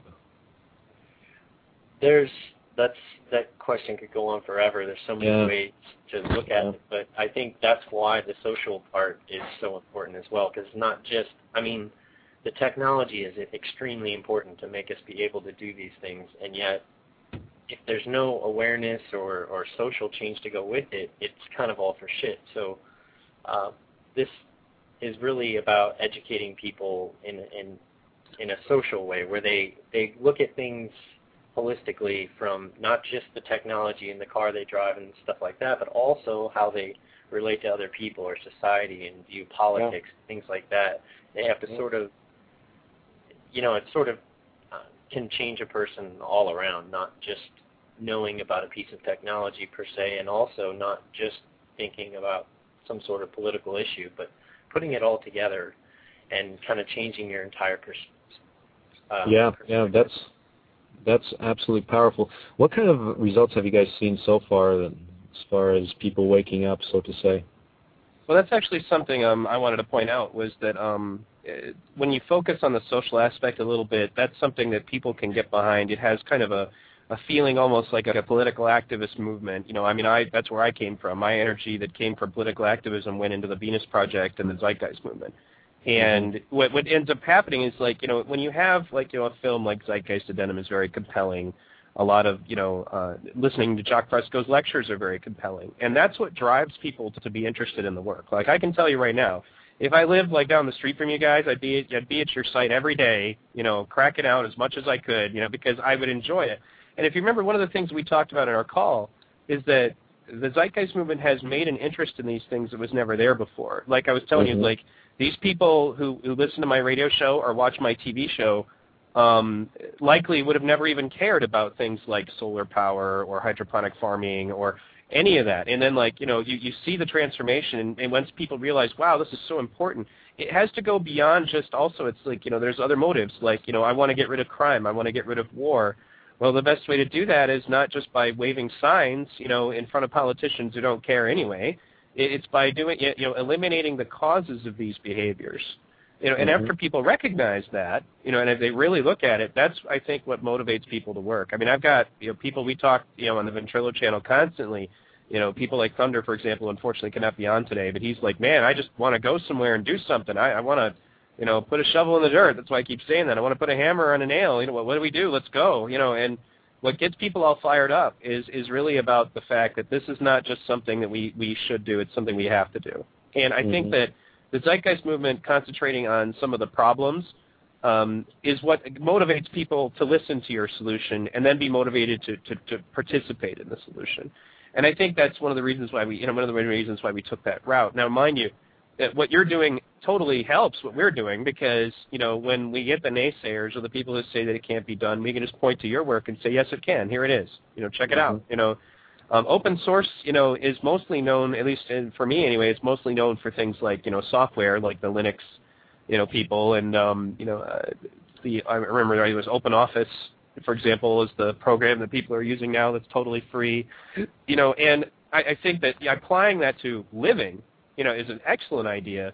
And I think that, what you're going to find is, I, for example, my motives have totally changed. And I went from somebody who was pretty much just interested in writing fiction stories and things of that nature to being somebody who is interested in making a change. And I've even thought about going to school to get a degree because now they offer degrees locally here in Michigan in alternative energy. I actually bought a kit that I'm thinking about building solar panels with. This is something I never would have done before I had watched Zeitgeist Addendum. Yeah, and that's I think really where it comes from, is that it's a matter of, okay, yeah, we're doing this, but is it just a science project, or is it something that could possibly save the world? And especially, if it comes up with a way that it's practical in a more simple sense. That's, for example, if we can teach people how to make their own solar arrays and turn off their electric bill, they're going to love that. And especially for the poor people. That's what I was saying is, people like me, for example, I'd love to lower my monthly costs. As it is already, just to continue doing this radio show, I get donations because, my financial situation here was so terrible, and I think that's one of the other things, as I was saying earlier, the people who are not doing so well are the ones who realize there's a problem. When you're trying to talk to people who are, perhaps in that upper echelon, they're not interested. They're like, well, I like everything the way it is. Never mind the fact that, what is it, like 2% of the people own 40% of the wealth or something to that effect. There's a statistic for that, that millions of children are suffering and dying, of preventable diseases and starvation. That's not important to them. What's important to them is that, they've got their car and their microwave oven, and it's really about, that's kind of what the movies like Zeitgeist were about, was about these are the problems, and believe me, there are problems, people. This is a problem, and then they want to know the solution, and I think that what you guys are doing is definitely an excellent step in that direction. And Chibi just corrected me. Apparently, it is actually, Chibi, you go ahead and quote that statistic, because. Well, I thought it was 1% of the population owns 90% of the wealth, but that's not just talking about cash. It's properties and corporation and everything. But yeah. Definitely. And go ahead. I actually did have a question though. When you were talking about the biomass pellets, I think same with the veg thing. It's really interesting stuff. But when I'm listening to it, I always kind of feel like it it feels like a transitional idea in my mind. I'm always thinking, maybe it's just me, but I always lean towards electrical engines if we can get the better batteries out there, of course. But even heavy farm machinery, I believe, can be done fully electric. But I don't think it's something you can do out in, what you're doing, because it takes much more complex development and extremely complex factory to put it together and things like that. And it also takes, we need better battery technology too. But I guess that's where I'm always looking in that direction. But I was just kind of wanting to get your opinion on that as opposed to the biomass pellets, which are a good idea, but I don't like that idea as a long-term solution. Yeah. Well, first, right now, from a practical standpoint, you're talking about 10 times more cost for the electric option compared to the biomass pellet option. So there's real economics now, maybe in the economics of post-scarcity that becomes feasible, but right now it's not really. I'm not really sure about whether the technology on batteries is being kept deliberately away. I don't know. There are some hard limits to get over in terms of range. Now, as far as you're talking about, we will need much more infrastructure, much more complexity to do things like batteries. Well, that's the entire point. We're claiming that on 30 acres here, we can go up to advanced civilization, including all the processes that can make for advanced fabrication processes. To give you an example, right now, the concept of digital fabrication is quite big. It's taking off, and especially in the open source world. The concept is that if you have globally shared design, right now you can get access to computer-controlled fabrication processes. It was unimaginable a long time ago on a much, much smaller scale. And that's the kind of process that we're pursuing here. We can definitely do things like build engines, build all kinds of electromechanical equipment. I personally think that down the road, doing things like smelting aluminum or silicon from clay is feasible right here. So you've got the Iron Age and Silicon Age doable off local resources if you have access to energy. So energy plus advanced information flows obtained from open source global collaboration, and you're talking about advanced civilization on very small parcels. And that's where we're going with our 30 acres here. We're a 3-year-old baby, but we've got far to go. And just the wonders of things. To give you an example of what's feasible today, RepRap. Have you guys heard of that? No. RepRap is a 3D open source printer. It can print parts out of plastic right now, and right now it's developing to print parts from metals, low melting temperature metals.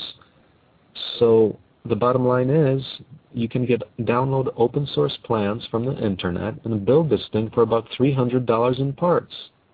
Right. A machine that would cost $10,000 before this. So we're talking about breaking barriers of localizability and miniaturization of all kinds of technologies. So your point is, no, we can do a lot more things than people can even imagine. So that's an answer to that question. I actually have seen what you're talking about, the 3D printing. Yeah. That was demonstrated actually. Somebody did a 3D printout of one of Jacques' models. Chibi, you might remember it. They had a little model of one of the apartment complexes that was actually 3D printed. But yeah, go ahead, Chibi. Mm-hmm. But yeah, and what I meant was simply economically speaking, you wouldn't have the money to, do certain things on that 30 acres, but you can, everything you said I agree with. I just don't think that is sustainable as, say, solar, just pure solar, or maybe add geothermal in the mix and wind and certain other things. I don't think biomass is, I mean, to me, even if it's just grass, I don't think that's something we should be farming for, hundreds of years or whatever, just like anything else. I mean, well, it's certainly a step in the right direction as compared to being dependent on oil. That's for sure. Yeah, definitely. Definitely. So I was just thinking more long term, like in the future. I feel like I wouldn't want to rely on that like entirely in the future, I guess is what I meant to say. Right. There's other things to consider when you are growing even just about anything in mass producing in the soil. Now, basically, and I've definitely been very happy with the way this discourse has happened, and I'm looking forward to, I mean, I know you said you wanted me to participate in a conference call eventually, and I do hope that you guys in the open source movement can come to join us in Ventrilo at some point. And now I know that you've obviously had an opportunity to look at some of the things that we were talking about in the Zeitgeist movement, and you said you watched the London lecture. Did you watch the orientation presentation? Yeah, absolutely. Good. And what did you think of that? Awesome. I mean, basically, we're doing basically a lot of the stuff that's being discussed. So it was good to know that someone else is pushing forward the ideas, and once again, we can be a good grounding point for seeing how they can be implemented right now. Yep. And once again, everybody, we are taking callers. If you have any questions, we have another caller who's still on, actually, from previously. If he has any further questions, by all means, go ahead and interject. The phone number to call in is 347-945-7747. That's 347-945-7747. Once again, the chat room is still active. People are asking where the property is again because we still have new people who are showing up. They also basically were kind of asking the same kind of questions that people normally ask the Venus Project, just about how things are governed, within your project. Do you have a system? Is there any kind of council to this, or are there just so few people that it doesn't matter? Right now, we're too small. I mean, we're on the side right here. It's 2 people, so those issues don't come up as much yet. But that will have to be evolved much more over time. Excellent. Well, now you said that at this point, you've only had a few of your subscribers, but you've managed to secure, quite a bit to get things started, at least, in comparison to some people, that's for sure. As far as like some of the projects that we've had. Now, I mean, have you ever considered possibly going to visit Jacque Fresco in Venus, Florida? I'd love to. Good. I'd love to. So how do we do it? Well, basically, it's kind of as easy as picking up the phone and calling them. Their phone number is on the venusproject.com website. It's thevenusproject.com. I will certainly make sure that the two of you, get an opportunity to speak, even if it's just Roxanne on the phone at first, because, like I said earlier, Jacque doesn't do phones unless he's doing the speakerphone. But now, you guys said you're in Missouri. Now, as far as like people who may even be willing to consider uprooting and moving closer to your project, what is the living situation like there? I mean, is there a decent economy? Could people feasibly find a job in the local area if they wanted to participate? We're an hour north of Kansas City, so it's a major metropolitan area. So yeah, that's one option. Excellent. Well, definitely. Because you got a big city there, I would hope so. Now, basically, at this point, further questions that would occur to me is just like, what are you guys doing, yourselves, just to be able to maintain yourselves throughout all of this? I mean, do you guys still have jobs, obviously, that you're doing alongside this to keep things going, or how? I mean, because I know it's been tough for a lot of us, for example, to continue doing even our activism, with all of the stuff going on in our lives, particularly the economy the way it is. Yeah, no, this is my life here. So the way we support this is, one is our costs are low, and the second part is just donations, basically crowdsourced donations. Like, for example, if we were, like last year, we built our workshop out of compressed earth bricks that we pressed ourselves with our machine. we collected a total of about $4,000 to build that facility. So basically, we throw up a funding basket online, and people donate to it. So that's what we do. And there's a little trickle, good background trickle from the True Fans, which is like $400 a month, right there in the subscription donations. So between that and donations, that's how we do it.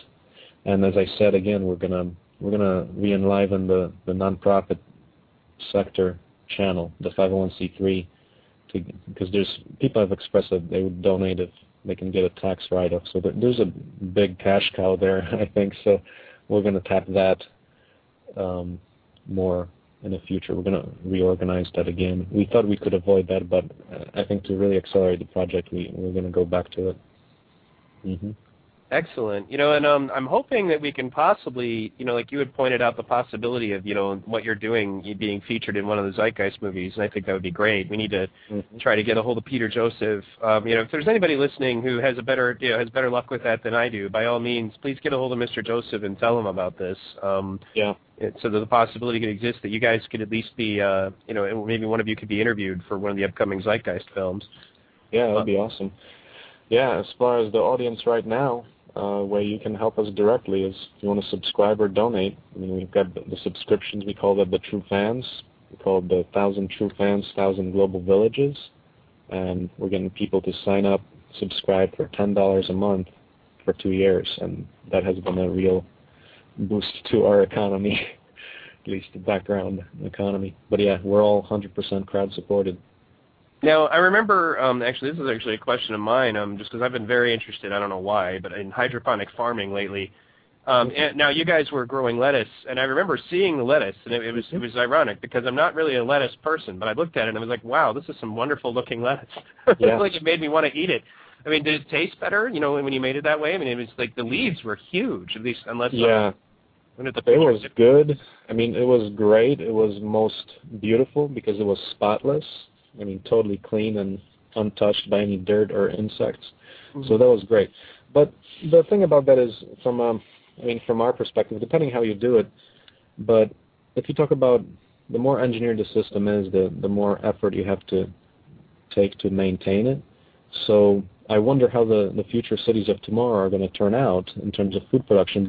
But our deal was to transition from the hydroponics into organoponics. So that means growing things in compost. So essentially super rich soil where you don't have any issues with providing nutrients or providing moisture. You just create the most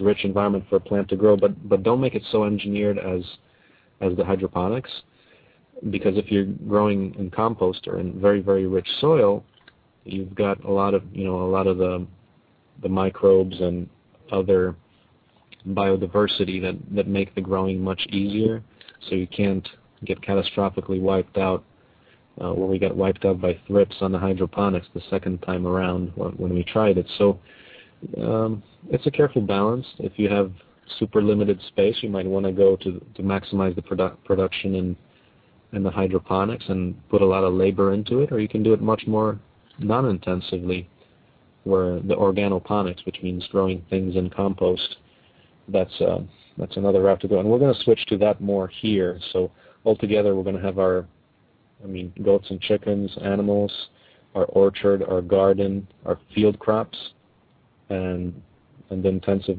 organoponics, and once again supported by open source agricultural equipment where we're in control of it, and the maintenance costs of that don't kill the operation.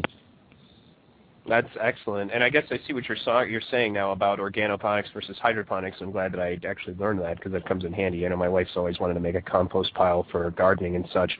And I imagine you could still contain your organoponic system within within a structure so that you can use it in any climate. Is that correct? Yeah, sure. Mhm. Mm-hmm. Yeah, and the truth is you can get intense amounts of food from a given area, but the trade-off is how much labor do you want to put into that? I mean, you can do a high maintenance or a low maintenance system, and the goal is to make it along the lines of permaculture. Plant out as many perennial crops as you can, and design it so it's an integrated system, not just monoculture. So like you want to stay away from, say, the lettuce, just lettuce and monoculture, even though it's hydroponic and beautiful. It's high maintenance.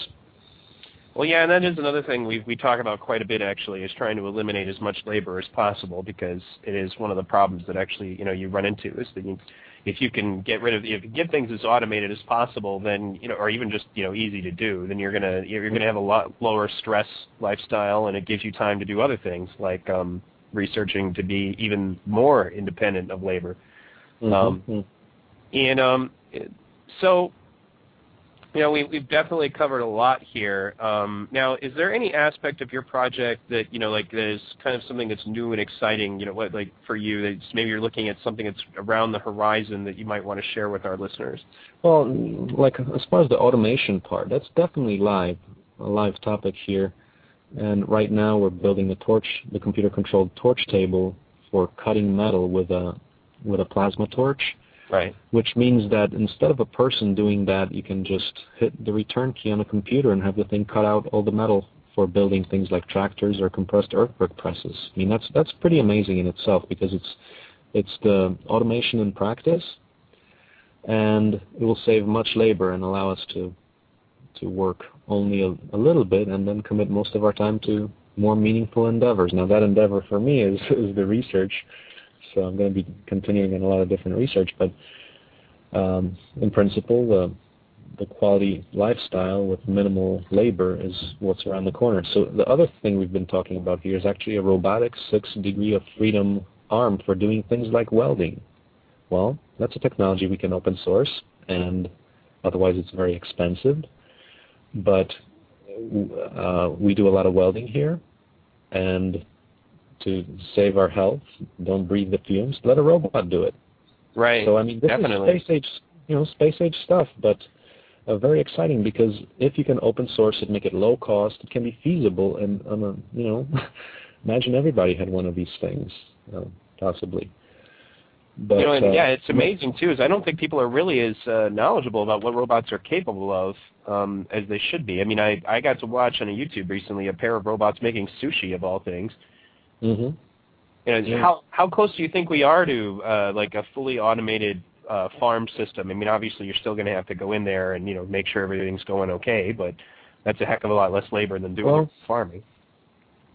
Well, I mean, in some way, you can, if you talk about permaculture, perennial design, you're talking about your edible landscape, or lots of perennial crops between fruits, nuts, berries, perennial vegetables, a landscape that essentially takes care of itself, and you can mix in chickens there, or you can mix in goats and bats to provide bat guano, and fish in ponds and so forth. I mean, that essentially is all automated. I mean, the things take care of themselves. I mean, even the chickens, I mean, the goats are certainly self-replicating, the fish are, right? The chickens are, or you can assist it with a chicken incubator. You can do plant propagation to replicate your trees. So, I mean, people talk about these funky automated systems, but I mean, I don't really see a need for that, to tell you the truth, because a well-designed landscape can be extremely robust in providing food. But then you do want to add things like the field crops, like if you want to have staples like beans or wheat or rice. We actually did talk about automating the tractor here. We built the open source tractor, and it would not be a far cry to just program it and have it do your tilling or weeding for you. I mean, you still have to tell it to go out. Yeah, I mean, it's not so far out, really. It's like, I was always, well, why do you want to do that? It's so complicated, and you could just do it.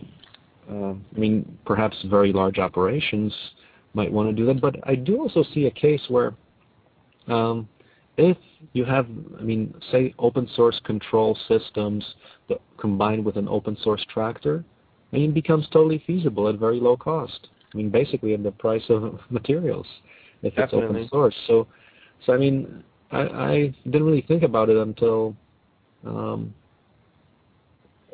until this year, actually, when I thought, hey, why not just automate that, and you don't have to go out there for an hour to do your weeding? Because, I mean, weeding is definitely a major task in organic agriculture. If you're not using your pesticides, you're trying to do it ecologically, you're going to have to weed or provide mulch to suppress the weeds or something. So, but then, well, if we had the tractor that just went out there, whatever, laser guided or whatever, automatic, that is major work that you're saving off your back, and that could be the difference between, doing just trying to survive or really thriving. Well, yeah, and especially, I mean, you're going to run into people who, for example, don't, who probably can't. Maybe they're too old, or they're in some way disabled or handicapped, and can't go out there and do that. And so I mean, there's definitely a benefit to that. Now, somebody's asking, do you have a recording or video of the presentation you gave at the Okinoks conference earlier this year? Yeah, certainly. It's online. If you go to the weblog and go to the Okinoks 4 conference, it's on there. Excellent. Now, as far as like the projects that you've been doing, I noticed you mentioned ecology and all that. I mean, one of the major concerns of the Venus Project is that we definitely want things to be as ecologically sound as possible as well, because the Earth is kind of our future. Now, I mean, obviously, you guys, what you're doing now is, not really creating any pollution. But is that an aspect that you take very seriously in the designing of all these machines? Is ensuring that that they're ecologically friendly as well? Absolutely, 100%. I mean, the ecology in our name refers to integration of human and natural systems, and it also means the standard ecology as we know it. But yes, everything about it, from solar energy to growing our fuels. I mean, we basically want to demonstrate that you can grow your entire infrastructure for food provision, housing provision off local resources like compressed earth bricks and local lumber from our own trees with a sawmill. Right. Solar energy, biofuels that are from our local area. If you talk about way down the road to advanced technologies, smelting aluminum from clay. Yeah, right. Do it cleanly with clean solar energy, and basically one of the points of doing it on a small scale is you're not going to be dumping this in anybody's backyard. Yeah, you're going to be living with the product, so part of the design is you better be clean. Yeah, a lot changed actually. Some things for the better and some things not. When we began to do the massive agriculture, massive manufacturing, and in its own way, it just, because especially people are generally doing it for profit rather than just for what they need, you're going to end up with so much waste. Not to mention just the people overproduce things so that they can compete for profit share. I mean, you've watched the presentations, so you know everything about what we're talking about there. Absolutely. So that's one of the central features that we're talking about, becoming responsible for our immediate environment. And our huge claim is that, hey, you can create advanced civilization even on small land parcels if you're using tools wisely, and you've got open access to information. Because right now we're at a very, very unique point where the technology is so advanced. Computing power is so inexpensive, and we've got the open source movement out there where you can have global sharing of collaboration and design. Imagine a world where people are developing things in the open source globally that's being contributed to a pool. You can download that. You can produce it with your computer-controlled fabrication equipment. That's like the Star Trek replicator. Yeah, it is. I don't think people realize just how important that technology really is. Just being able to fabricate your own tools just because you downloaded it on the internet. At that point, right, you're basically just downloading your own tool, and then you're fabricating it, like you said, with a machine you made for like $300. You think of the money you're going to save after you make that $300 machine. I need a screwdriver. I'll just use this fabricator. I need X tool. I just use this fabricator, and now I have one. The idea of downloading, designs off the internet and fabricating them instantly in your home is extremely powerful. It is.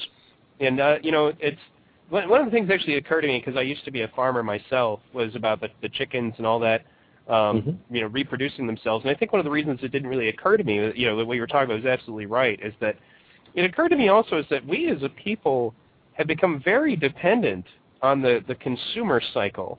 I remember I bring this up on another show at one point. I always quote Little House on the Prairie. It occurred to me that the difference in lifestyle was that Mr. Ingalls maybe went to the store once a month to get a couple things that he couldn't make himself, but his wife made all of his clothes.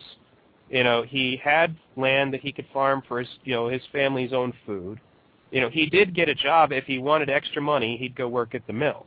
But they were so much more capable of taking care of themselves. And it occurred to me, that if one day we just, if aliens showed up and just took away every department store and grocery store on the planet, there are a lot of people who would have no idea what to do. Because little basic skills even just the most basic, hunting, for example. People don't even know how to hunt and clean something. Most of my friends have no idea how to fish. They can take down a Nixie in World of Warcraft, but they don't know how to fish. And it's also just those are basic skills that they used to be something that everybody learned, and now it's like you said. You kind of chuckled when I pointed out automating these things. You're like, well, chickens kind of automate themselves. You got this chicken factory. It's called a chicken. Yeah. The concept of replication and furthermore self-replication becomes huge right now. Okay, so your ecological system, your agricultural system is already self-replicating largely. You can manage it, but if you design it properly, it can be a low-effort endeavor, but you have to take a lot of time to set it up properly with perennial crops, your orchards, and integration, fully integrated system. Now, but look at the technology. I mean, the big claim we're making, too, is that the entire package, the Global Village construction set, is self-replicating. To give you an example, the torch table that we're building right now is designed in such a way that you can cut out most of the parts for the next torch table using that torch table. So, I mean, this becomes quite amazing when you add computer control to certain mechanical devices, and you can talk about self-replication of physical objects. So what that implies is that you can produce. I mean, you can get assistance from computers, and altogether, life does not have to be that hard and brutal. So that's the message we're trying to show, that by doing that is that, okay, well, you can use advanced technology and you can have a good lifestyle. And that's a really, really hard one, because you have to learn a lot of different skills, and we've been so de-skilled and specialized that it becomes impossible for someone to even imagine that is possible today, but it certainly is. Well, we certainly talk about that in the Venus Project quite a bit, actually, is the fact that education needs to be changed a lot. And the funny thing is people are scared of when we talk about re-educating people. They always, that's their warning sign. They're like, oh no, what do you mean re-educating? We've heard that before, et cetera, et cetera. They always think it's some kind of fascist evil thing. I'm like, no, I mean re-educating people so that they're not stupid. Re-educating people so that they're actually recognizing the full potential of their brains. In a lot of cases, just, for example, I would have never even contemplated building my own solar panels, like I had said previously, because I would have been intimidated by the idea. And I would not have even been willing to endeavor on that, and now, because especially if you're listening to Jacques talk about, education and just the fact that he wants to see a future where people, it's not a matter of, what do you want to be when you grow up? It's a matter of, hey, what are you going to study tomorrow? Not like 10 years from now. What are you studying right now?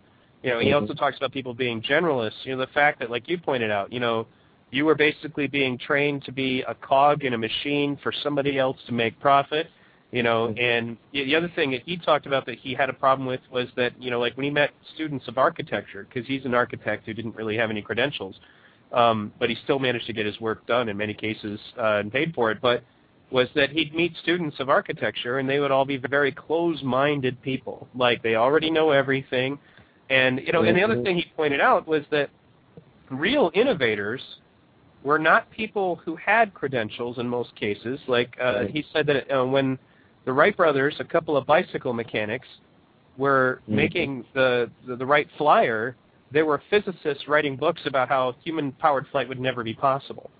You know? And obviously, the Wright brothers never read those physics books, so that didn't make them less qualified to figure out flight. It made them more able to do it. And you know, you talk about the paradigm shift is that people don't know that this technology is available, first of all, at all. Like, you know, I told you on the phone call, and I've told people since, you know, people didn't know that geothermal is already being used, you know, in Iceland. They think geothermal, they think, you know, Captain Kirk and Star Trek and dilithium crystals. You know, they don't think it's a realistic goal. And so basically they, you know, when you finally point it out to them, it opens their mind. And it was like, why do we not know about this? Why is this something that isn't being talked about? And that just brings you back to the profit motive. They don't want people to know that they can heat and cool their homes with geothermal relatively inexpensively, from what I understand. They don't want people to know that, you know, you can build your own tractor. Like, people, honestly, the whole mentality, basically, like I said, based on consumerism, like you said, a tractor. People think tractor. They're like, well, I guess I'll have to go to the local John Deere shop. The notion of ever building their own tractor was just like something they'd never do. You know, and that's, I remember talking to people about how that's changed. It's like, for example, education shop class, for example, is being taken out of many of the schools. You know, the wood shop is a thing of the past.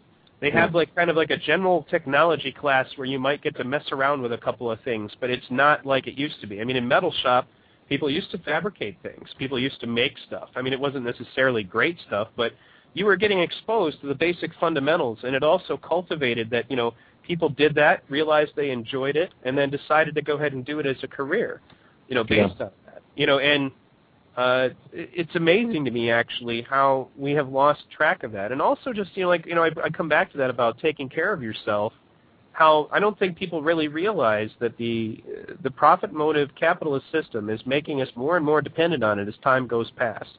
You know, the more and more, you know, stuff that you have that you need that you do not know how to make yourself, you know, the more you are utterly dependent on continually moving in the cycle of cyclical consumption.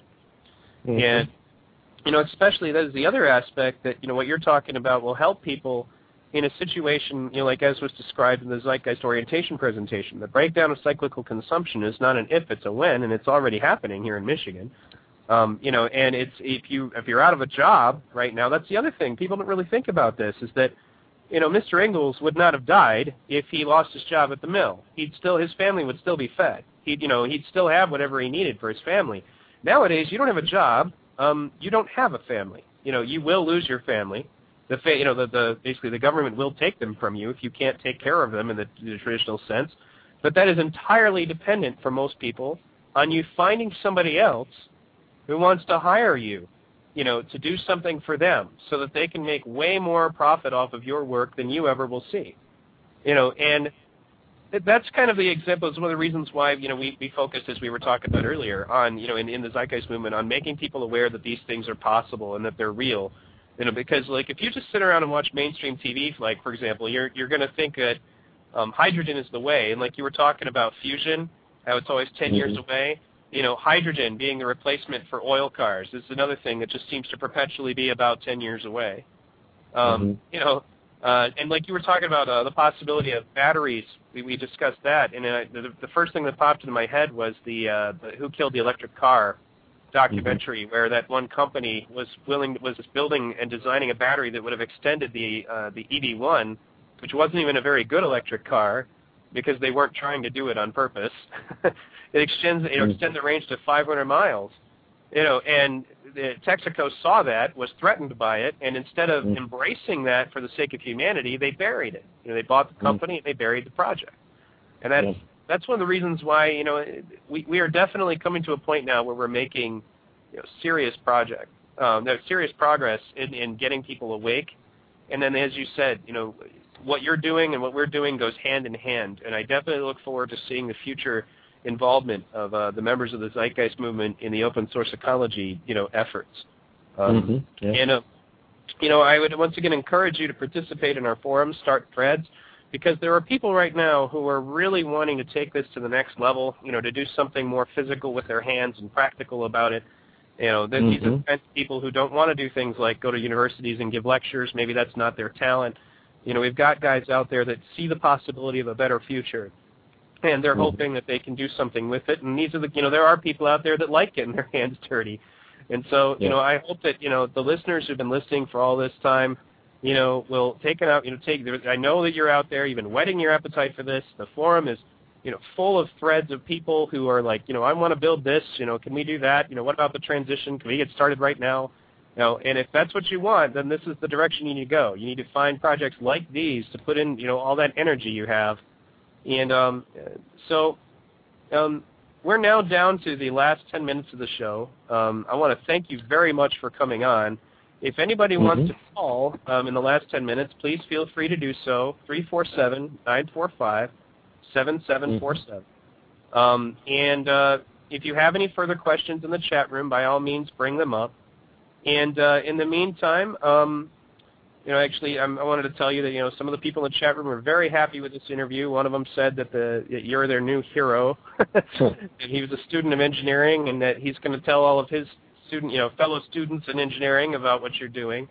And in addition to that, there have been people talking about how this could be has great grassroots potential to bring about awareness. I mean, especially when you can demonstrate this stuff to people, and have like a working model, because that is one thing that the Venus Project kind of lacks is the step from here to there. I mean, there is a lot of talk about it, but when you look at Jacques' stuff, his stuff I think could be done today, but it would require an awful lot of effort, collectively, of whole countries of people. It isn't something that could be done by just a few, but as opposed to that, to the people who just want to get off the grid now.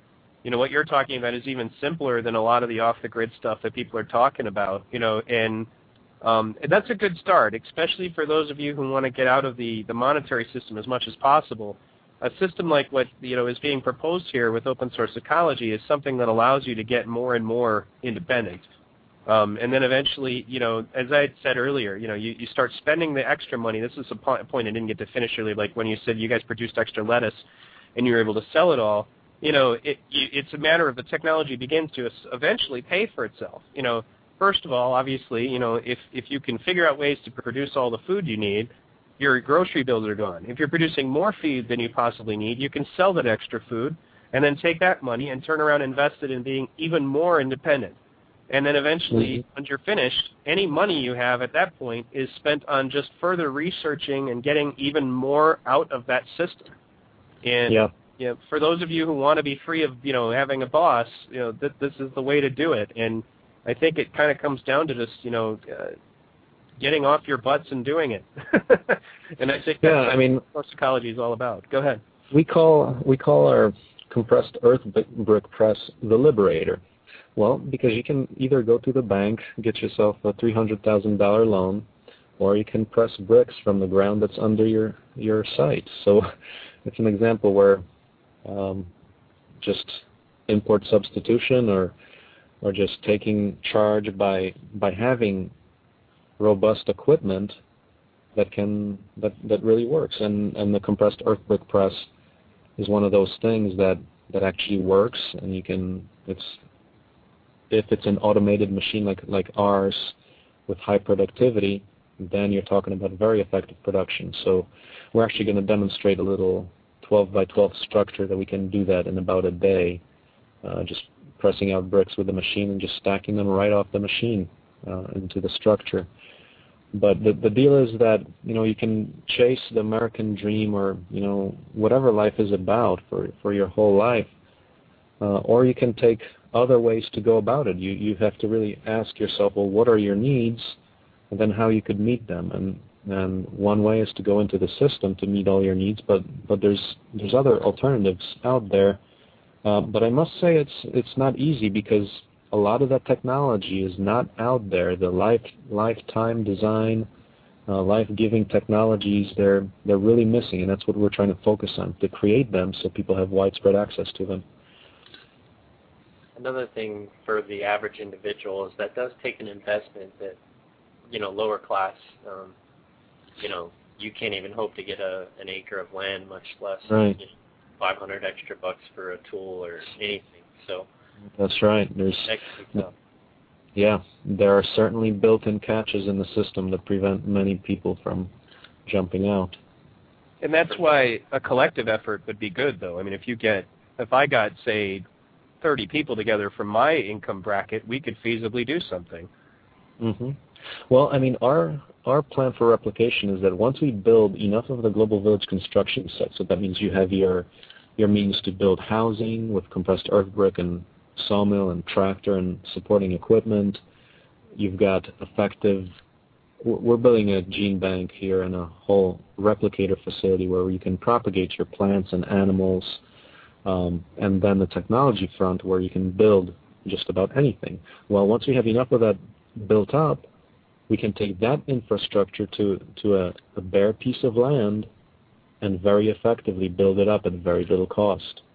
I mean, just to give you the cost examples, you can look at that actually in the Okinux presentation, but I showed that if you wanted to have an integrated equipment base off the shelf to build a community, it would cost you about $250,000 of equipment, and you can build it with open source equipment. It would cost you about $25,000 in parts. So that's huge. That's a big difference.